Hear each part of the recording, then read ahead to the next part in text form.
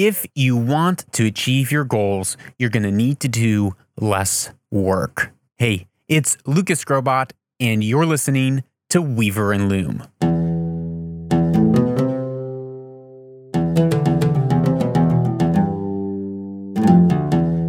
Welcome to episode 90 of Weaver and Loom. Own the Future. Own the Future is a podcast that is made by and for change makers. And if you're listening, I believe that you are a change maker. You are an active agent of change in the world who is born for a distinct purpose and destiny that you were designed to fulfill. And it's your responsibility to the world to fulfill it and to achieve greatness in your life and in the world around you. And Weaver and Loom is a solo segment, Sunday through Thursday, 5 days a week, where I talk to you about how do we affect change? How do we own our futures? How do we actually weave our destiny? The Weaver and the Loom is imagery from mythology where fate is being woven in the stars by the gods or the goddesses, and it's totally outside of our control.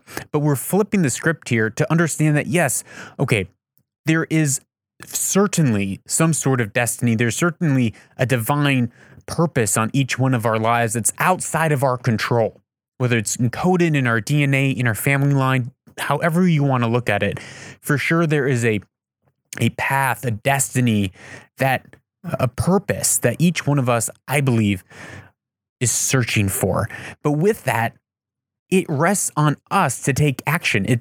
It's on our shoulders to stand up and do something with our lives. We can't just be observers in our life. We have to be active agents of change. And if we want to fulfill our destiny, we are going to have to be the ones to stand up and take action, even when it's unpopular, even when everyone around us is saying, don't do that dream, that's a bad idea, you're never going to make it, you're not good enough, you're not skilled enough, you're not beautiful enough, you're not talented enough, you're not networked enough, you don't have the money. We as change makers stand up and say, yeah, but I have a dream, I have a vision for my life, and I'm not going to rest until I see it accomplished. And now for the last 6 episodes and for the next 4 episodes, we will be and have been talking about my new book that is coming out on October the 3rd, Anchored: The Discipline to Stop Drifting. It was written as a manifesto to myself, and that's why I believe in it. I believe in it because each chapter was like a journal entry that I wrote to myself as I was going through the season of my life, trying to figure out how do I actually achieve my goals? How do I walk out my purpose in the earth? How do I do this? So it started off just as pretty much journal entries. And then for the last few years, I've been working on it, editing it, working with editors, polishing it, stripping it, rewriting it, rebuilding it. And finally, I feel like it is ready for you. And if you're listening to this, if you've been enjoying this podcast, I promise you, you will enjoy this book that comes out on October the 3rd, 2019.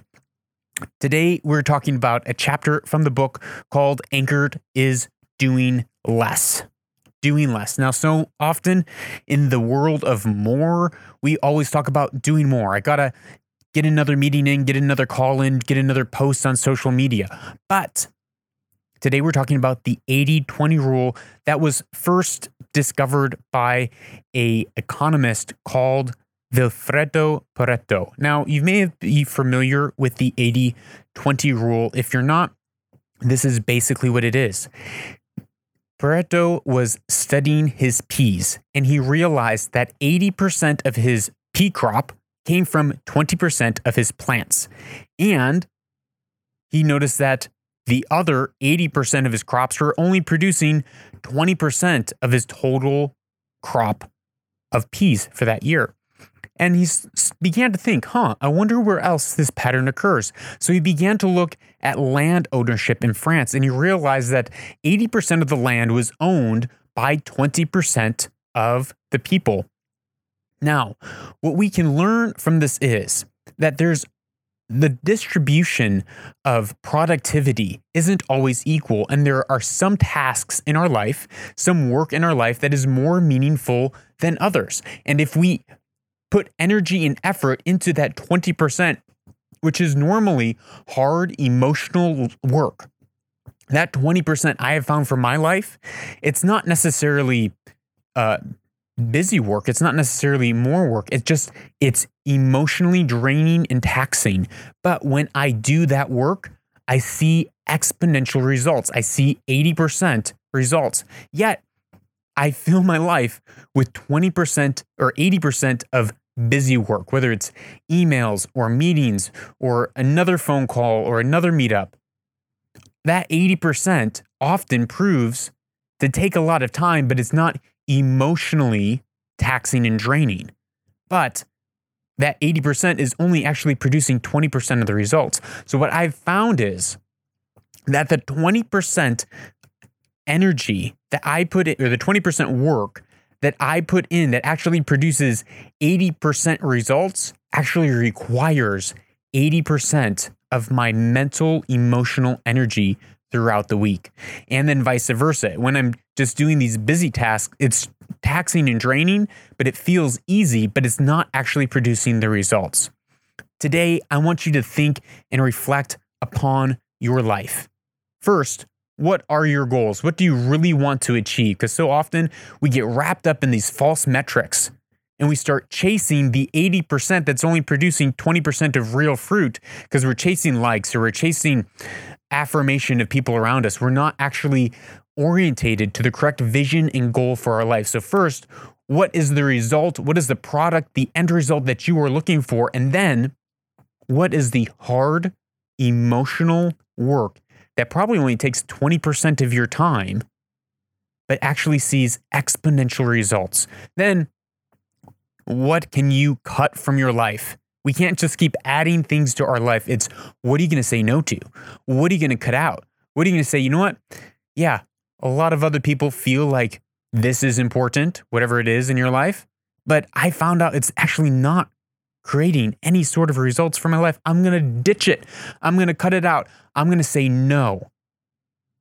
And once you cut out that 80%, it actually leaves room for you to expand that 20% and see exponential leaps in your growth, in your productivity, and the results that you are looking for. So take some time today and ask yourself those two things and then implement them today.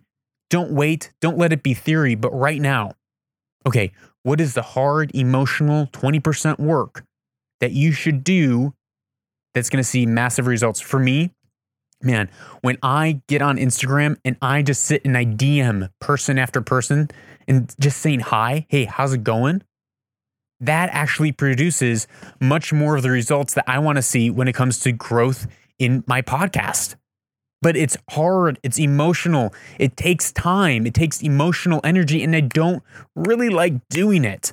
But that's where I see results. So what is it for you?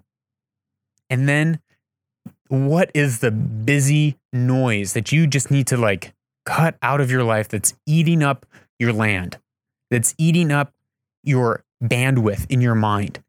That's endless busy work, endless emails that are purposeless, that are just hot air.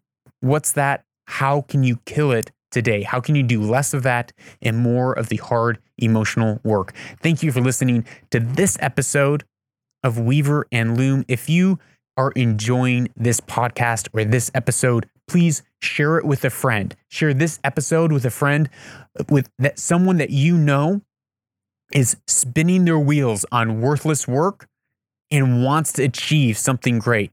Send it to them today.